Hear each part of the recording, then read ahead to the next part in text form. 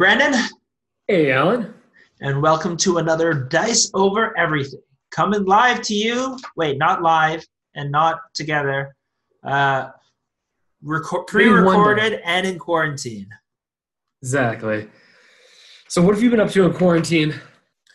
I've actually been playing, again, too many video games. But those are starting to lose their edge, like usual. So I actually got a whole bunch of magnets recently. And this is part of a project to magnetize this terrain that I got from a Kickstarter. I think it's Rampart Terrain. And it's like a set of magnetizable walls so that you can make like a cathedral maze. So I got all my magnets, so I've been assembling that. It's been quite fun. I'll show it to you afterwards. Okay. Yeah, I also did a major order to a model building supply place for textured plastic art for another terrain project. Also, like castle walls and stuff. So we'll see how those projects turn out. Yeah, it's interesting that so our main game that we play is Infinity, which is like a sci-fi space game. Well, no, sci-fi miniatures like combat game. And yet we're assembling medieval walls, mostly to play, I think, medieval games, right? Yeah. And so to me, it's interesting that when you think about miniature games in general, they kind of seem to divide into these two different types of games, these like science fiction games. Well, that's not true, but like the two main skirmish kind of games are like sci-fi skirmish games or like medieval games. Yeah, and there's not too many in between. There's not too many modern ones. There's the Batman and there's things like that, but they're not the dominant ones. Yeah, and I feel like the reason why people there's many reasons why, but part of the reason why that there's just these two is because they don't have a lot of overlap. Well, they not that they don't have a lot of overlap. They have a ton of overlap, but they have a main differentiating factors is that in a melee game, this is in a fantasy game or fantasy or medieval game, it's the last like melee, like fighting up close, right? Close combat is the thing, right? Yeah, it was the typical way of combat back then. There were archers, but like the bulk of the battle was like the forces clash head on head. Yeah, so then they're fighting with swords and axes and that kind of stuff. Whereas when you think about modern day and into the future, right? Then the fighting all becomes ranged combat, right? Guns and things like that, right? Yeah, once you've gone past our point in time, you're like, okay, clearly it's just going to go more towards the gun things and the explosions. even now at this point, if all modern combat games are gun-based, right? It's shooting-based. Yeah. Yeah, so I guess our topic for today that we want to talk about is ranged versus melee in the games that we play. And how that kind of affects the entirety of wargaming, and how it even goes down to like the settings and the periods that we play in. Yeah, I was going to go back to what you were saying before, that with things being set either in the far past or the far future, it kind of gives the game designers a bit more freedom to come up with like weird, crazy things. If it were set in the modern day, you just wouldn't accept it, because it's like, it's set in a place far, far away. You're like, okay, fine, they have magic. Yeah. Oh, they have these inconceivable weapons, and they're fighting in ways we don't accept right now, which lets them have reasons for doing like hand-to-hand combat in the future, because they have bullet dodging armor. Yeah. Sorry, you cut out a little bit. Oh, my okay. Internet's not as good here. Is that over time? No. In the like far future, you can imagine like them having some special bullet dodging abilities, or their armor is just too good for the bullets, and now they have these special hand-to-hand weapons. They're laser swords. Exactly. Slice through any armor. Of course. Even though the laser pistols are nowhere near as good, and the laser pistol just keeps missing. Yeah, of course. The laser pistol, it's too far away. The energy dissipates, and somehow if it's close, even though it's a laser, I guess they always say it just looks like a laser sword. It's actually super hot vented plasma. That's why it works up close but not far away, I think that's basically how they explain it all the time. Actually, the real thing is we're not explaining it. It's just some of you guys are so anal, we had to come up with some stupid reason to fight with laser swords. Fine, right? It's not laser, it's plasma. Fine. Yes. Does that make you happy? Mm-hmm. Yeah. I agree. There's definitely an idea of fantasy, right? You want to have it fantasy in those two things. But then there's the question of why is not like, I guess in historical battles, right? The what do you call it? The like Victorian age and the Revolutionary Wars and things like that. Those kind of periods are, I don't know. They don't seem as they don't seem quite as popular. But I wonder if maybe that's more has to do with, you're right, maybe a fantasy kind of thing. Yeah, it might have to. Yeah, it might have to do with future fantasy or past fantasy. It's not far enough away from us. Yeah. We can't. The abstractions don't work quite as well. But I would think, like, why, like, besides the setting, which obviously is a big deal, right? Like, people love knights and people love spacemans. But the gameplay is just by the fact that in the past, like in medieval times, they had, close combat was such a big deal. And the fact that in the future we know that guns are going to be the big deal, that's the kind of thing that, in my opinion, really ends up differentiating the two different types of games, right? Yeah, fine. Yeah, well, basically, like when you think about, if you were to strip away all of the fluff and the story and the actual, like, how the miniatures look, what it comes down to is close combat. What dominates the field, or is it ranged combat? What dominates the kind of thing, right? And the tactics and everything, even how you interact with terrain, is very different in both of those things, which makes it interesting to experience and kind of play out those two different settings as two very vastly different kind of feels. Yeah, you're basically expecting the more close combat in the fantasy setting. If you saw a highly, like, shooting-based game in a fantasy setting, it would seem kind of weird to you, even though, like, it's entirely plausible that you just have archers versus more archers, but it doesn't feel right. Archers and horse archers and, like, yeah, exactly. Like, when we think about it, I think part of the appeal, I think, of the medieval times, and I think this might be even further than just for gaming, is it's the last time where combat was, where hand-to-hand combat was dominant, right? Yeah. As the further you get in, the further gun technology advances, like right after medieval times, right? It gets more and more, and of course there's overlap, right?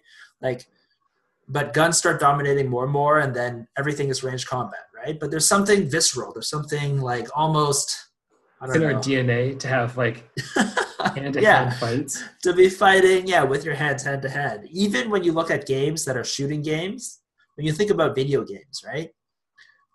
There's something that they always try to throw in that melee weapon because it just feels, more exciting, more visceral. You get it energizes you more, right? Mm-hmm. Like, do you want to kill a guy with the pistol or whatever, the assault rifle, or do you want to kill them with, like, your chainsaw knife? Oh, like, yeah.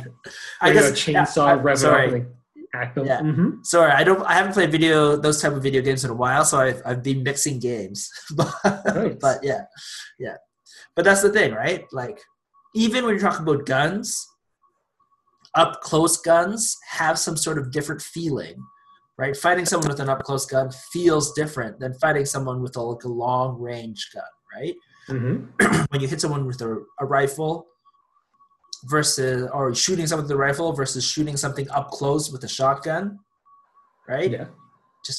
Just feels different, and it's got to feel like, up close and personal, right? Mm-hmm. Or hitting someone even further in the opposite way is a sniper rifle, which one part of the coolness or the excitement of that feeling, right, when you think about it and the way that those weapons work, is almost the impersonal nature of it. Do you know what I mean? It's like you're shooting a sniper rifle so far away that the person that's getting hit doesn't even know what's happening. And they have no way of reacting to it. No. They have And no way of that's the kind. retaliating. Yeah, it's almost like that's the kind of feeling. Whereas a shotgun is like, oh, right up close and personal, and you just like got in their face and dealt with that thing. I mean, in video games, we're not talking about like really having shotguns. Yeah, exactly. Yeah, gun control definitely. No one should have shotguns or sniper rifles. Okay, shotguns maybe, but definitely not sniper rifles. No. What? Really? You're gonna shoot like your deer with a sniper rifle from 2 kilometers away? Is 300 meters really too far for the deer? 300 meters is like that's. I guess you could just it was, but like, well, yeah, a kilometer away. If you shot a deer a kilometer away, by the time you got to the deer, some other animal would have dragged the carcass off. Entirely possible. Yes. I have no idea what I'm talking about because I've never hunted before. Mm-hmm. The biggest thing I've killed was like, I don't even think I've killed anything larger than a mouse. Large ants. Yeah, I don't even think I've killed a mouse before. Nope. Not in hand-to-hand combat. No, you probably haven't killed a mouse in hand-to-hand combat. In hand-to-hand. Well, technically I threw it in a boiling pot of water because I was too much of a wussy. I don't know. That's one step removed. That's more like you used your trap card on it, just like the mouse. Those are just trap cards. Oh, so it's like a sniper rifle. That's what you're saying. It didn't even know what's happening. Oh, it knew. It just couldn't get out of it. Mm-hmm. Okay, so I guess that's the kind of there's definitely different feeling. So how does that go back to like war games when you think about close combat versus ranged combat? I guess it actually gives like an interesting design space. That when you think about you said the magic word. What? Sorry, people always when people are talking about miniature games, I feel like design space is like has been the last couple of years the meme that everyone is using, and I hate that word. Okay. It's like overused in such a way. It's like when I like anything you could say, oh, design space or whatever. It just somehow keeps in there. But go on. Even though unfortunately it is the word, and I don't read too many of those articles, so I haven't become sick of it yet. Okay, fair enough. Very fortunate that if you're thinking of the sci-fi settings, they still put the close combat rule in there because people are expecting it. Mm-hmm. Even though in reality in that setting, maybe no one would really use it all that much. Or maybe you want to like knife someone quietly or something. Yeah, I guess that's the entire thing. It's like in the futuristic or even modern day settings, right? The close combat is there, but it is secondary to the ranged combat. Yeah. It kind of just provides a mechanic for like tying up your enemy troops. Mm-hmm. It basically says that, oh, this guy's so close to you that you have to fight him and not just try and shoot that thing in the distance, or else you'll get killed by the thing right in front of you. So some mechanic has to exist to say that you're locked in combat. Otherwise, it wouldn't feel realistic. Yes. I guess depending on the games. At least that is generally how it works in Infinity. Mm-hmm. In something like 40K, which people could argue it's like fantasy, but in space.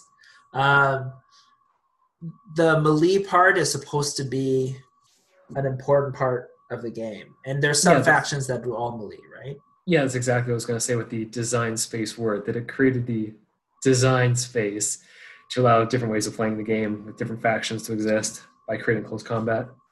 But basically, it makes it more like a fantasy game, like you were saying, I would say. To differentiate those two different things.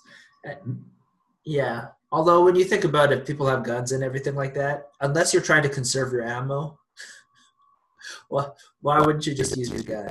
And the other thing that doesn't necessarily make sense is if you're in melee or someone's charging at you and you have a gun, your gun probably works fine until you're relatively close. Yeah. Like when they talk about, like, I don't know, in a lot of games like Warhammer or War Machine or something like that, where there's guns and there's weapons, right? Close combat weapons. How close, like how tied up do you actually have to be before a knife is better than an assault rifle or whatever. Like you literally have to be literally hand within to hand. arm's length. Yeah, if you arm's length away, if you're able to grab you.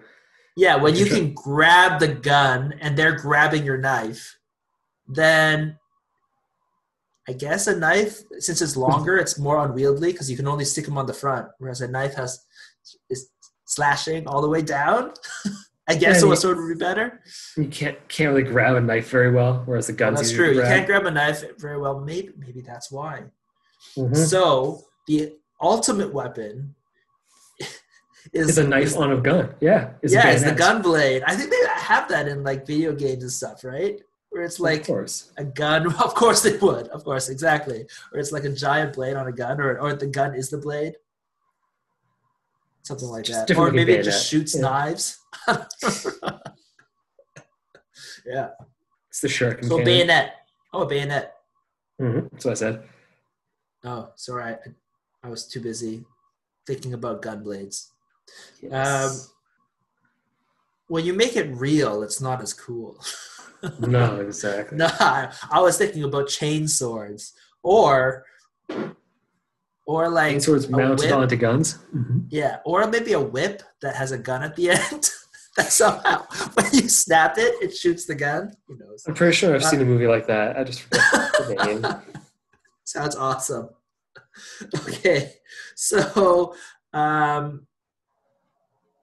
guess how about the opposite? We've talked a bit about like the fantasy settings, and you have the weapons, but to make it truly, I think, feel like futuristic combat, or at least even modern combat, you need to respect the ranged weapon, right? The ranged weapon has to win out. It has to be like decently accurate. Like if you have like crappy accuracy on most of the shooting weapons, that kind of feels more like a fantasy game. Whereas when you get into like futuristic games, you expect the guns to be pretty decently accurate. So I think that would be one difference. Most of the death happens from shooting before you get up close, even if some guys are better. In which case, even the guys that are good are better, let's say, are supposed to dominate in close combat. Excuse me. They got to be able to mix it up in ranged enough that they don't just get shot off the table before. Yeah, because otherwise they won't be playing the same game as all the other factions. And it'll make like. Then it's like literally a medieval faction fighting a ranged faction, which is a bit weird. Yeah. But that happens all the time in 40K, so technically you can balance anything when it's with game mechanics. Mm-hmm. It does at least to me, it does end up feeling weird. I always thought that in 40K, Warhammer 40,000, there are certain factions with no ranged weapons, like. The Nids have very few. I don't know. The Nids got more, actually, as time went on. I don't know. They always had Devourers and stuff like that. The Demons. Because literally, the Demons are literally a fantasy army from Warhammer Fantasy Battles. And they're like... Same models, to a large degree. Same models, same everything. And they just said, hey, use them in our science fiction setting. Mm-hmm. People do. But then, because they're from the medieval era, they don't have guns. No. Right? So it's really weird kind of army to just throw them against other armies. Even like orcs have weird shooting. Even though they're supposed to be, to me, I feel like if we're talking about 40K, I feel like the orcs are the most, orcs and Tyranids should be the two factions that dominate the most in melee, right? That are supposed to be the melee kind of faction that you'd want from a melee-focused faction, where they have good shooting. Well, they don't have good shooting. They have mediocre shooting, but that allows them to stay in the game long enough for them when they hit, and they hit so hard in close combat, they can turn it over. Yeah, and they have higher numbers. So whoever's fighting them gets to feel like they were killing chunks of it off, but they're supposed to arrive with something to deliver the close combat blow. Yeah, which, again, just makes the shooting more important. Yeah. Okay. And so when we think about it that way, then when we think about the medieval version, like we said, is kind of like the opposite. I don't know if we said that already, but like in the medieval games, you actually don't want zero close range combat. I feel like ranged combat still needs to be in there a bit, right? With archers and things like that to keep things a little bit more interesting. But again, it's almost the opposite, where the domination is based on the combat, the close combat. That's where outflanking guys and where the biggest damage combat, gets dished out. Being better at your close combat tactics is supposed to be more important in these medieval games than the ranged combat. Yep. So I think maybe like the mechanics that get put in for how you can team up on people really matters too in close combat. And if there's no mechanic for that, it doesn't feel very realistic, because you expect that if you have a 3-on-1, you're kind of going to just destroy the one guy who's there, unless they're like some super huge demon lord thing. Do you need that though? You expect some sort of bonus to be happening. There's often like just the intrinsic bonus in melee. But like with teaming up 3-on-1, right? That you'll because win eventually. Technically 40k, like fantasy ones, these flank ones, don't necessarily have double teaming bonuses, right? Yeah. That's more when you're bringing it down to certain melee games, right? So I think the important portion of close combat is when these people are hitting, how they outflank each other. Basically how, if there are different types of combat, who is getting the jump on the other guy, right? Who's surrounding who, right? Those are the kind of things that end up becoming more important, right? Yes. That's some way of treating like having multiple opponents on one opponent. Yeah, there's like a bunch of different ways. I think you don't necessarily need to give them the intrinsic bonus of close combat, like literally just getting, let's say, a buff to your stat if you're 2-on-1, right? Okay.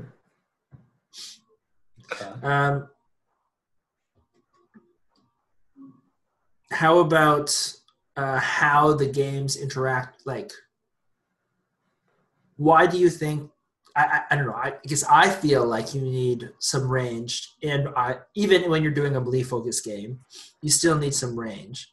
Yeah, I think it would matter to a big degree, because otherwise you might be able to see it playing out too chess-like, where basically once like your lines hit, you can sort of figure out what's going to happen 3 turns later, just because there's no way to really vary where you're putting your attacks without having some sort of ranged. You can't sort of manipulate what's about to happen before it happens, because you're basically fighting whatever's in front of you. And it feels like you're not making many decisions. Yeah, I do feel like you have certain games, depending on the mechanics, right, where when it gets to close combat, it just becomes a scrum, where it's just like once these two forces hit in close combat, once they're it's just about who grinds. Once everything's locked together, they just grind at each other until one wins out. And so you're right that can be to help make it interesting, not just about when the two hits and like you said, like whoever hit harder at the beginning wins. To have another dynamic of exactly like we talked about in the range thing in the range game, but like to some extent where you can tip the scales in your favor before the two things hit by adding some ranged combat, right? In a lot of ways, exactly like how they did it historically, right? Like they would shower arrows on the opponent, right, to harass them, to make them not comfortable, to and a lot of ways to weaken them, right? Before, even though like how forces actually broke was when the two lines came together, right? But then with the arrows, they made a big enough impact that you would never not want to have archers, right? To kind of set things up. And I guess it makes the terrain matter more too. Like it adds the tactical depth where the terrain starts to matter, that if there's interaction with shooting in the terrain, that now how you position your army in relation to the terrain. Yeah. I think it's interesting that how melee and ranged are affected by terrain is significant and interesting. And the difference in the two of them is interesting. Because with range, it's about, in general, can you see the opponent to actually shoot them, or can they hide in the terrain so that you can't shoot them well? Whereas in general, the terrain in close combat, right? Once you actually in close combat, the terrain generally doesn't matter as much, but it blunts who can get the jump on who because it's blocking how you can engage with the opponent. It might block, yeah. Yeah, and depending on the games, it can also pen you in. Like what I was going to say, one thing that can make Melee significantly more interesting is, which I think is almost in some ways needed for Melee games, is getting pushed, right, or retreating. Yeah. Right? So it's not. I think some of the, in my opinion, weaker close combat games is if the two sides hit, then they just kind of grind at each other until one disappears, right? But once you start adding the ability to retreat, then where you are, like if you have a space to retreat, that starts ending up mattering more, right?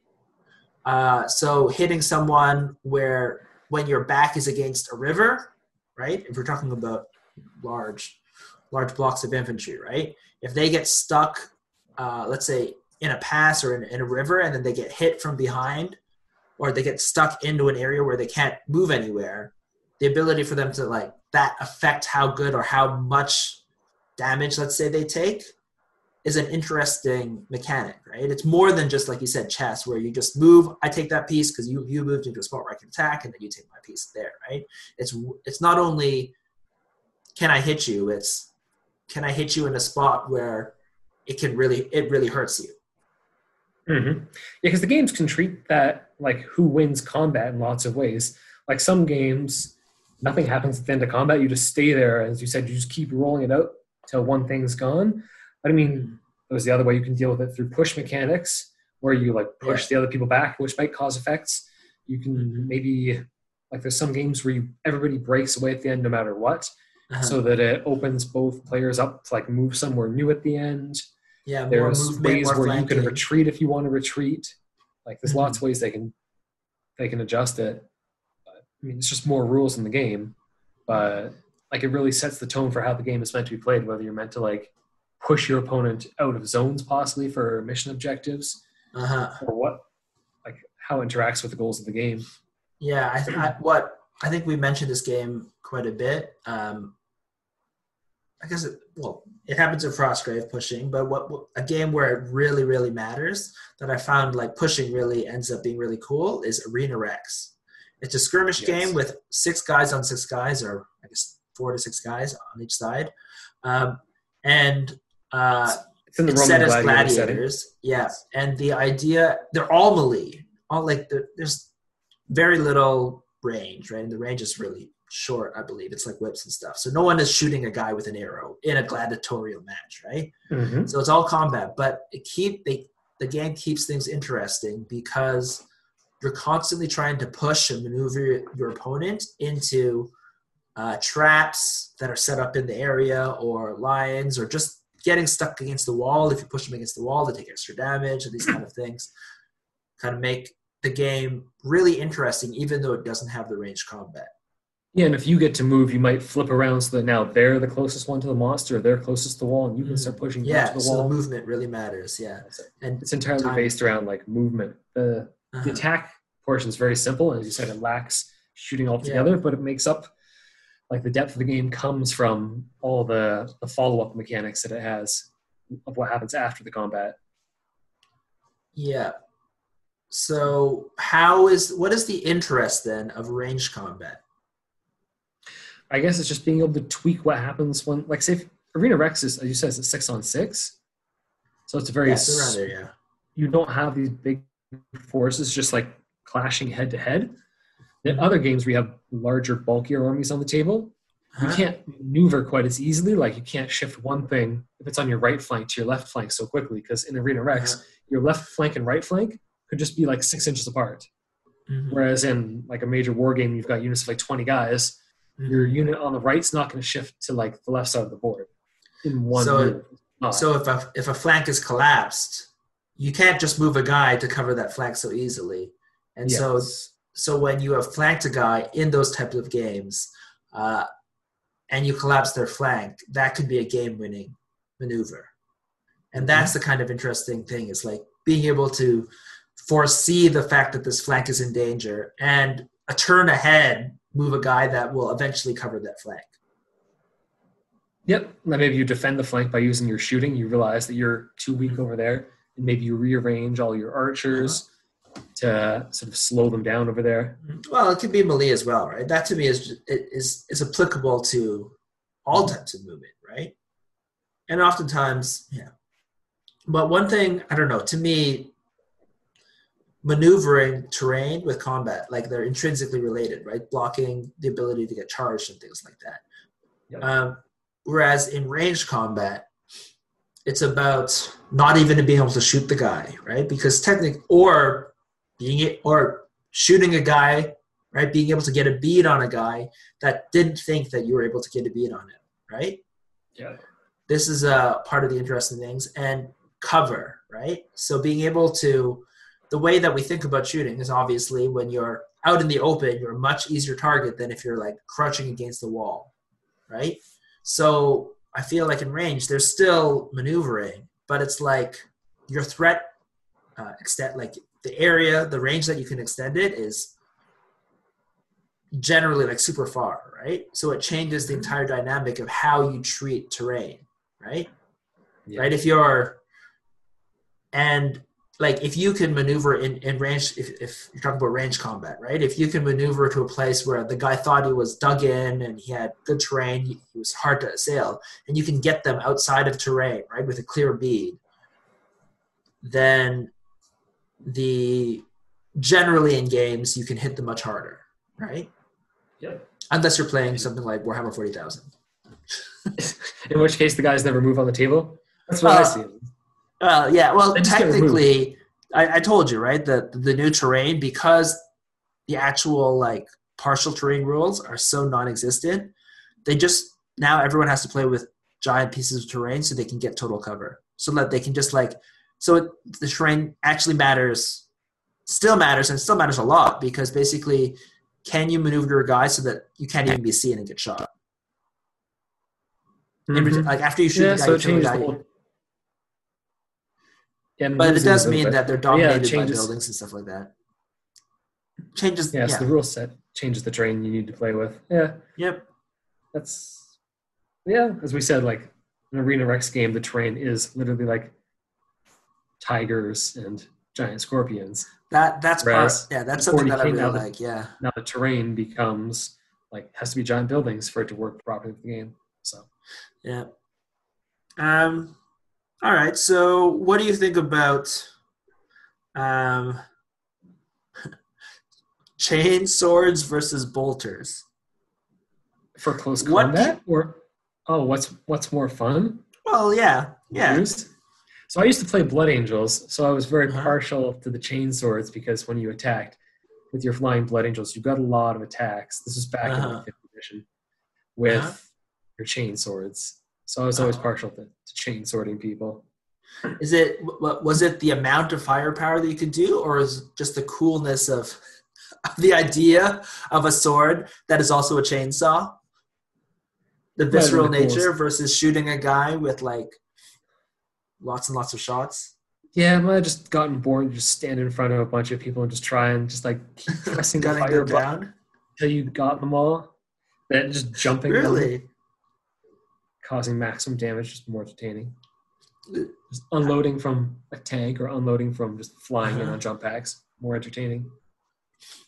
Yeah, I do feel like I think they both have an interesting kind of idea, like the dynamic between how you're hitting them, like maneuvering around terrain, and the ability to actually be able to close the distance and hit them. Mm-hmm. Right, feels more, in some ways it can feel more rewarding. And I guess maybe it's because we were playing Infinity a lot.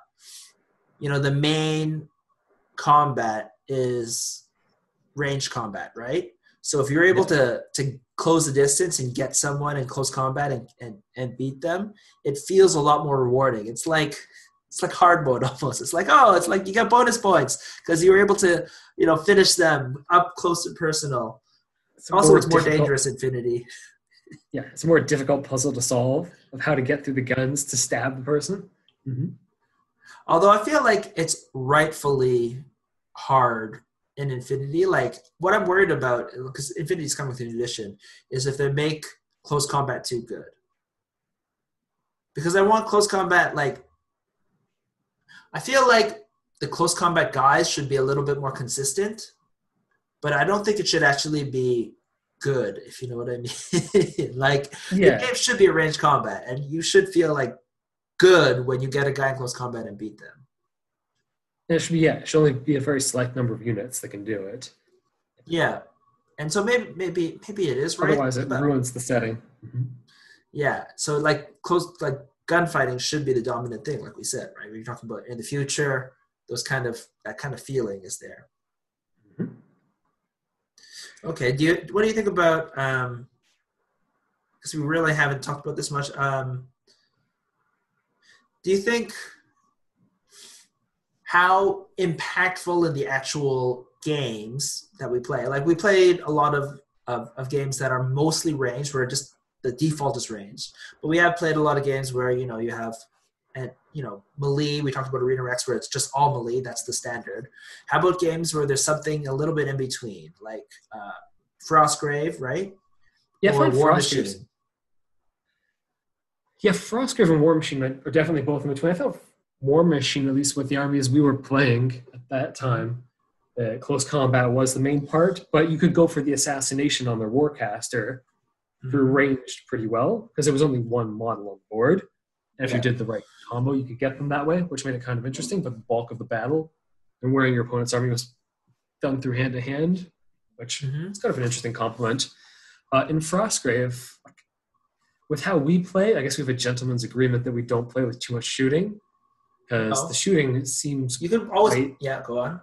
The shooting seems quite strong compared to hand-to-hand, because with a Frostgrave model, you both roll your D20, and then whoever's higher with all the modifiers wins. Yeah. I think keep on going. And that, like, the modifier difference between being missed by an arrow and then hitting someone with an arrow is not a big difference in the modifiers. So you can often end up dishing out damage by shooting quite easily with low repercussions, because when you fight Frostgrave with D20 on D20 in close combat, you have the opportunity to damage each other. It's like the face-to-face roll system like Infinity. You both attack each other simultaneously if you can. But in this case, there's no risk. And the cost for the units that have shooting in Frostgrave seems too low for being able to reach out and touch people for free. So they almost... I would kind of agree. Like, okay, so there's two things. Like the normal shooting guys, I feel like they're a little bit good. Like you said, the ability to hurt the opponent with them not being able to hurt you is a huge benefit, right, in Frostgrave versus in close combat, where even if you have a plus, you have a chance. Like if you just roll badly, your guy, even though he's ostensibly going to win, he could just die, right? Whereas when you're shooting a guy, you have never had that chance, right? They're not shooting back. Even if they have a bow, they're not shooting back at you when you try and shoot them. So I do agree that perhaps shooting should be reduced a couple points. Like, I wouldn't be averse if all of the archers and all the guys with ranged combat, all of their ranged weapons were down negative modifiers as opposed to positive modifiers. Yeah. If like an archer, if like the main archer had +0 shoot, right? And it doesn't have to be huge, right? Because of the way the dice system works with the armor, a couple of points is actually a significant change, right? Yeah. So if it doesn't feel like it fits the setting for how good the shooting is versus the close combat, because you expect someone with a giant axe to do way more damage than the crossbowman. Yeah, and just the ability to, like, the accuracy of hitting them, right? Maybe, because a lot of ways the hit might be strong, but the ability to hit them, especially with bows and things like that, in that close quarters, right, it becomes a lot harder, right? And then especially, I think that's one way they balance is that if you have enough terrain, ranged, they'll just close on you, right? And then once it's close combat, all the guys with shooting are not necessarily as good. Yeah, in theory, if there was enough terrain on the table, the archers and ranged wouldn't have like a line on guys unless they were within a foot or so usually. But most people can't muster up that much terrain, unfortunately, which is what we were talking about at the beginning, is mustering up more terrain. Yeah, exactly. Having enough terrain to play them. So yeah, I guess. And if in Frostgrave, if you had done that and you'd kept the spells as powerful and ranged, it makes the spellcasters even more interesting and powerful with their ranged weapons, because they're the ones that can really reach out and hurt you from range, right? Because their shooting is like as good or better, right, than your melee. Whereas the archers, even if the archer was like +1 or +0, I would +1, I would still take them. +0, now it's like you start questioning, right? And so I feel like maybe that means +1 is right. I don't know.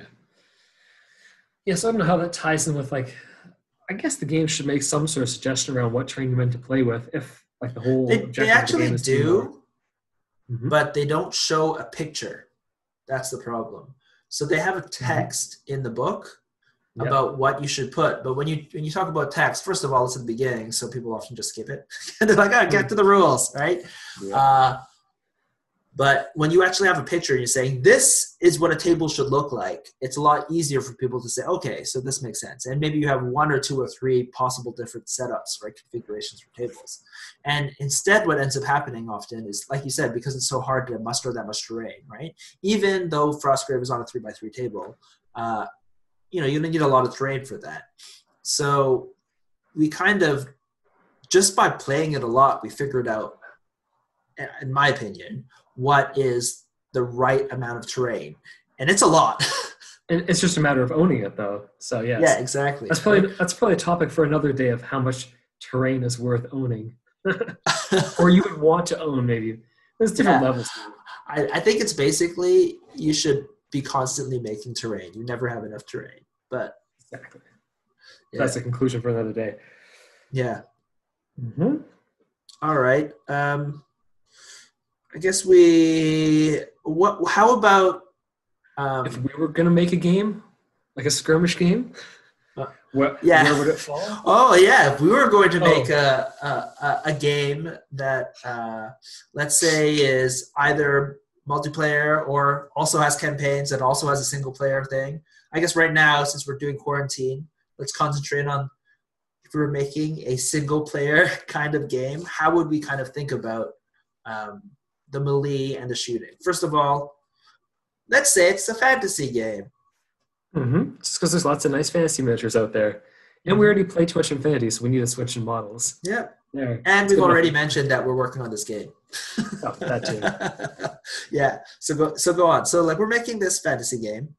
How did we think about shooting and range? Shooting and ranged. Shooting, ranged, and also close combat. Are those 3 different things or 2 different things? Yeah. Those are 2 different things. Yeah, there are 2. So I think we wanted to have the game have a more visceral feel, more brawling feel, and to be trying to fight over like objectives on the board. So the goal would be more up close and personal, which would mean that like you'd have to downweight the shooting quite a bit. Not make it impossible to do, but for just winning the objectives would be more based around being up close and personal. And pushing someone off of a thing, right? Like you were talking about before.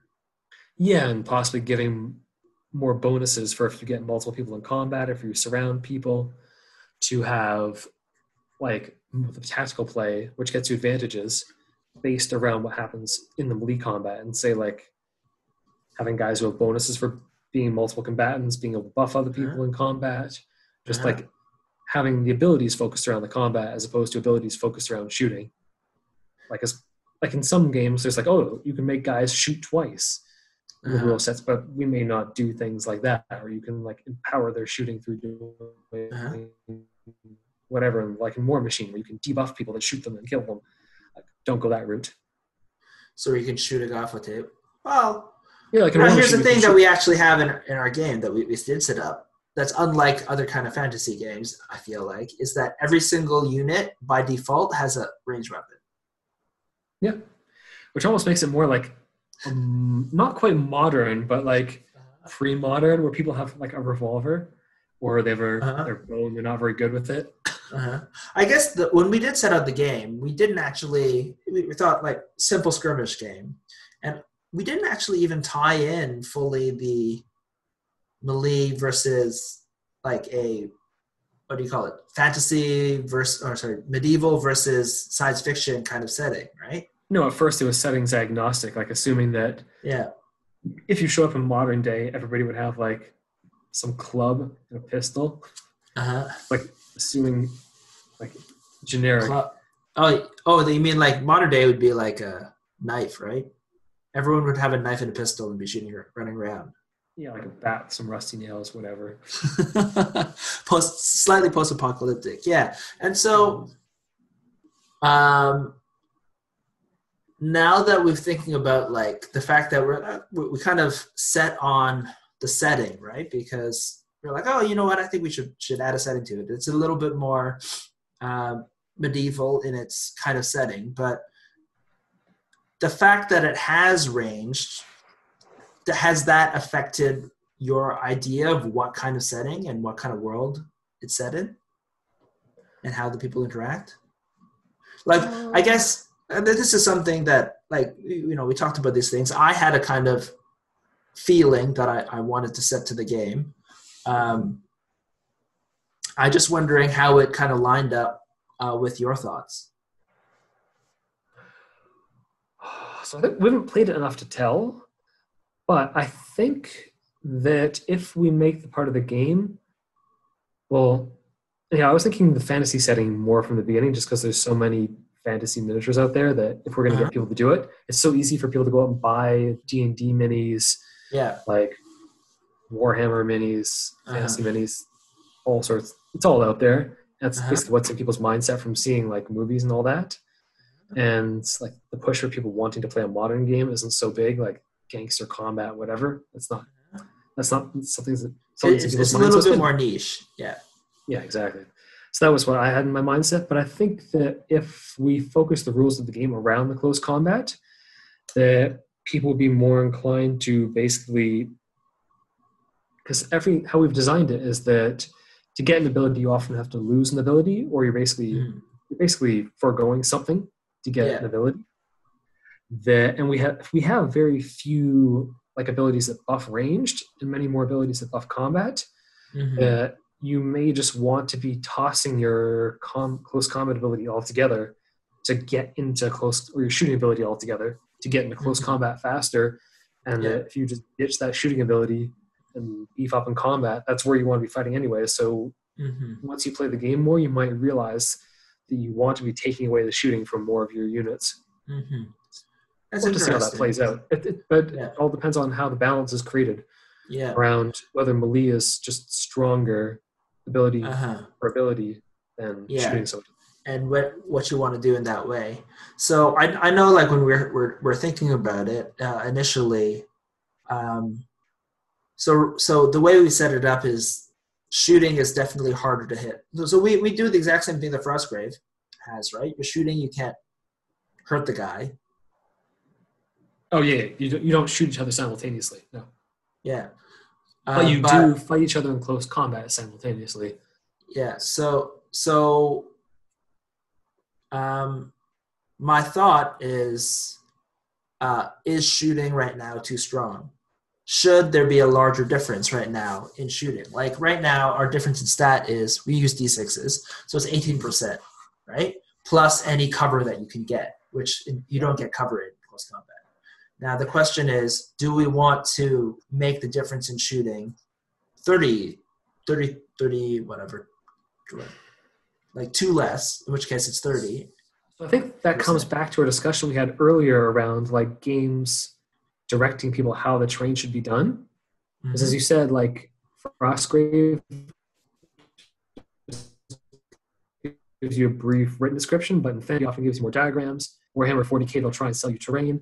But I think if we're more direct about how the terrain should be placed, that if there will often be intervening terrain, which makes it even more difficult to shoot somebody, and that doesn't affect the close combat, that you basically, like, maybe you're expecting that 60% of the time you'll be able to advance towards an opponent shooting you through cover, then you're looking at more than the 18% advantage. You're looking at your like 35% advantage most of the time. About how you're hitting them. Yeah, exactly. So it comes down to the terrain being a major part of it too. And like if we base it on a smaller board, it's not quite as hard as all those other games that might play on like 3x3 or right up to 6x4 of having to fill the whole thing. If it's played on a smaller board, it's going to be much easier for people to put down the ideal amount of terrain. And the other thing to think about is also,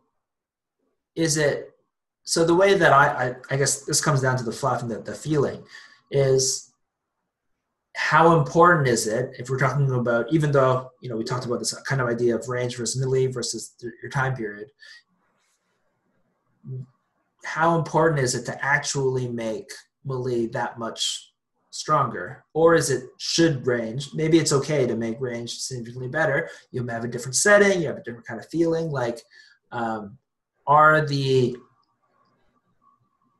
do feel like melee should be, where you're mixing things up, right? But in a fantasy setting, that's how you want it to feel. Is it to feel like an up close and personal game? Yeah. So I guess with this talk, I'm thinking about possible things we could change in the game, right? We set the rules. It's very simple. Things like, if you get the jump on someone, how important is that to be able to get some sort of bonus, some edge in melee?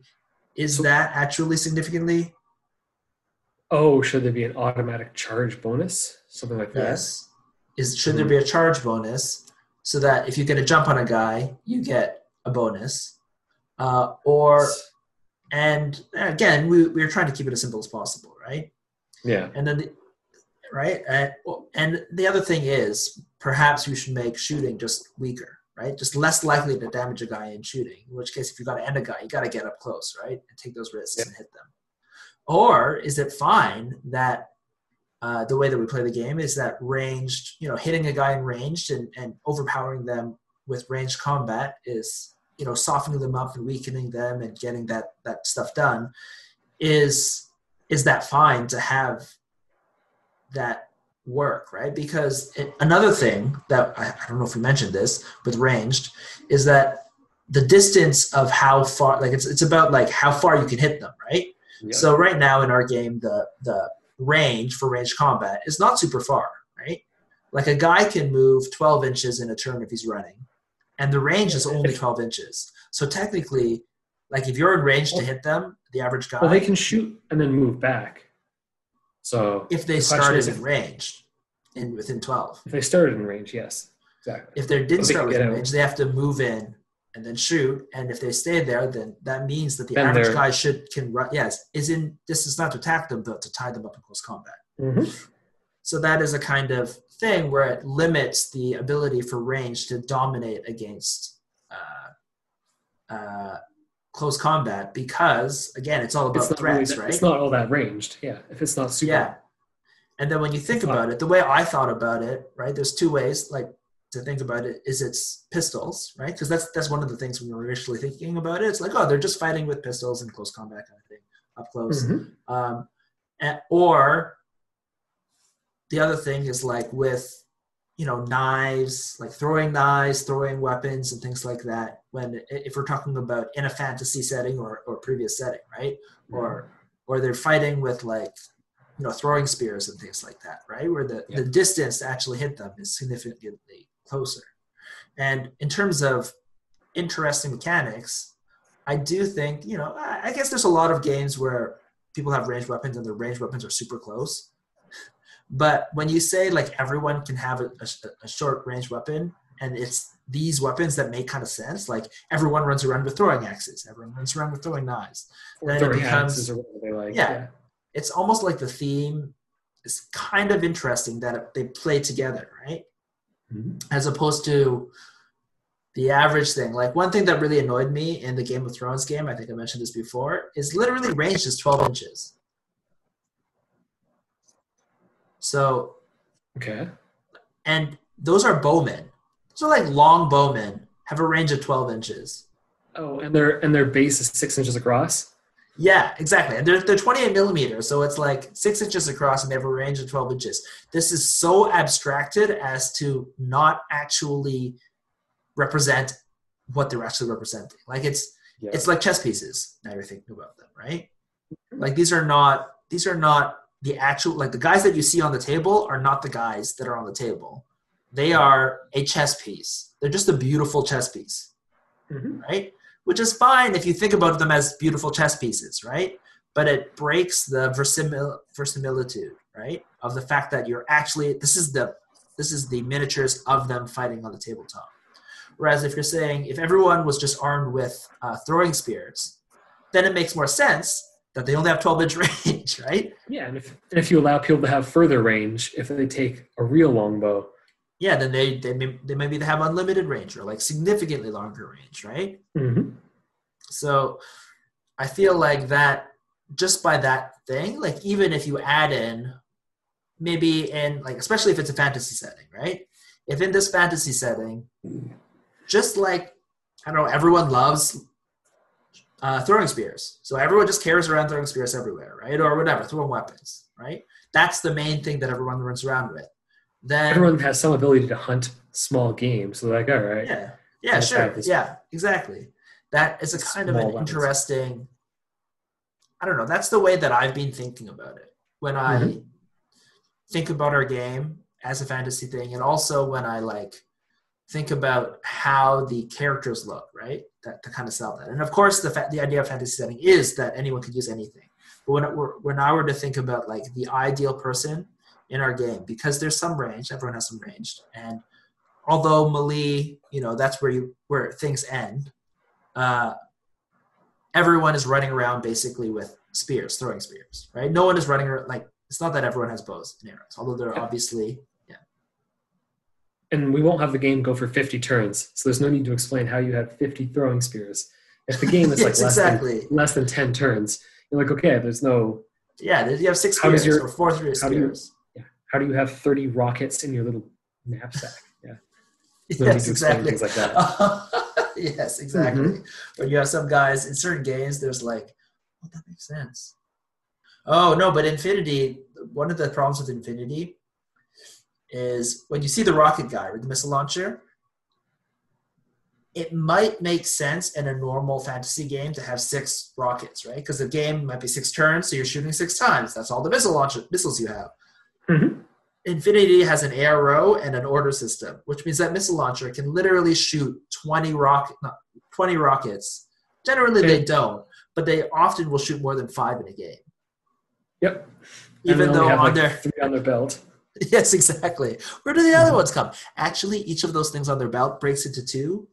Yeah, of course. You put half a thing in. Yeah.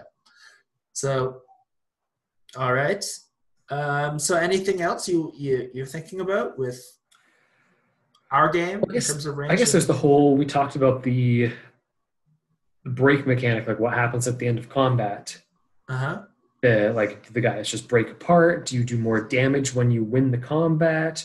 Do they have like initiative or leadership or whatever they have to check for? Like if you're trying to keep the complexity down, you probably don't want like more dice rolls to check for more things at the very end.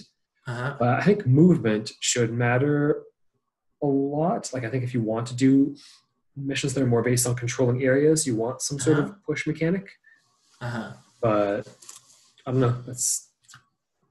I just enjoy the push mechanic more. And if you're playing a skirmish game, push mechanic can work. If you're playing games with like too many guys on the board, push mechanics get really weird because you've got too much stuff to move, so they just don't work on that scale. Yeah. I think it depends on. Yeah, basically it is number of guys, right? Because it can be.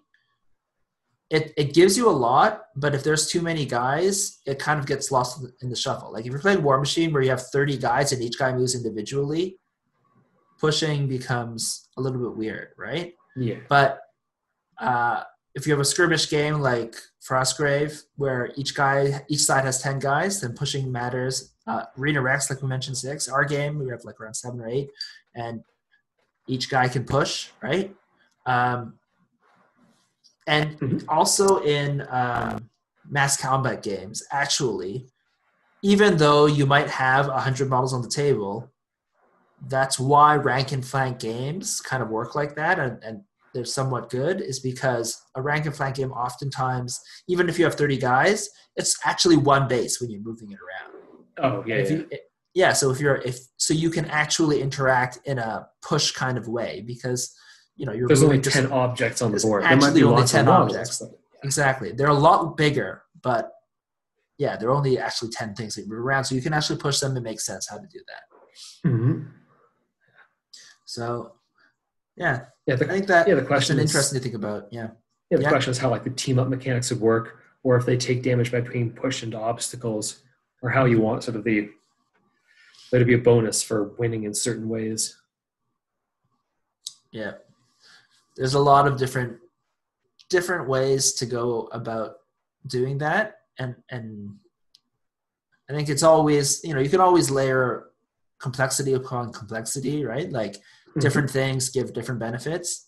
And in some ways that can be cool, but in some ways it's just like, that's not the goal. Yeah. That's not the goal. And that's not necessarily, doesn't even really matter. Like it matters only because you made it matter. If that makes sense. But when you're talking about the overall grand strategy, it's not just, does it matter, does this do what you want your game to do, right? Yeah. Like if your game, it doesn't matter just because like what kind of weapon they're holding, because you want those things to matter, or is it just because, yeah, exactly. Do you just want some new cool ability? Or does it actually lend itself to the themes or the mechanics or the win conditions that you want people to have? So I think at the very least, we want the feeling that if you've teamed up on something, that you have some sort of bonus for it. Like how you achieve that by whether it's the Frostgrave method, if you have multiple guys in combat, you just get added bonus to your dice roll, which adds to your damage. Or maybe like the push mechanic of Arena Rex, where if you successfully push them in a certain way, they take more damage. Yeah, push them into an ally, they take damage. It should matter. Like how you win should matter. Just so the tactics of how you like arrange your attack matters instead of how we talked about before. Yeah, Arena Rex, you don't get Arena Rex. It's the pushing that allows the benefit of a. Yeah, it causes a trigger. Yeah, it triggers them to you take another damage. Basically, you get pushed into an enemy. I think you get a stress. We haven't played Arena Rex in a while. We got to play that. No, I don't push that hard for it. Oh wait, I forgot. We're in quarantine. You can't play anything. Yeah, that too. Actually, did you see the thing that Spud was doing for Infinity? Oh, the 2-to-1 scale with the camera? Yeah, we talked about this last time. Yeah, we did. We didn't talk about the 2-to-1 scale. I think he has the terrain for this. He's just being lazy and setting up small boards. Well, yeah. He has no excuse to set a smaller board. Yeah, you're right. You don't actually have to make it 2-to-1, but it's just easier. The biggest issue is like, if you remember when we were trying to film things before, to get a good camera on a area that is like 4x4 for Infinity, your camera has to be on your ceiling. Yeah, and you need to have like the boards to set up a 4-foot wide table. So yeah, exactly. Not everybody keeps 4x4 boards in their house.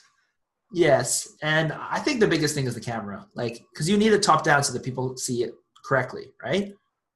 Yeah.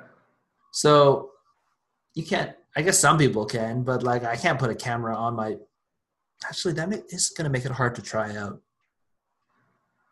Anyways, it's just an interesting kind of thing that I thought about. How to play miniatures games over the camera, but I don't really want to do that, so I'll just keep painting. All right, and working on terrain.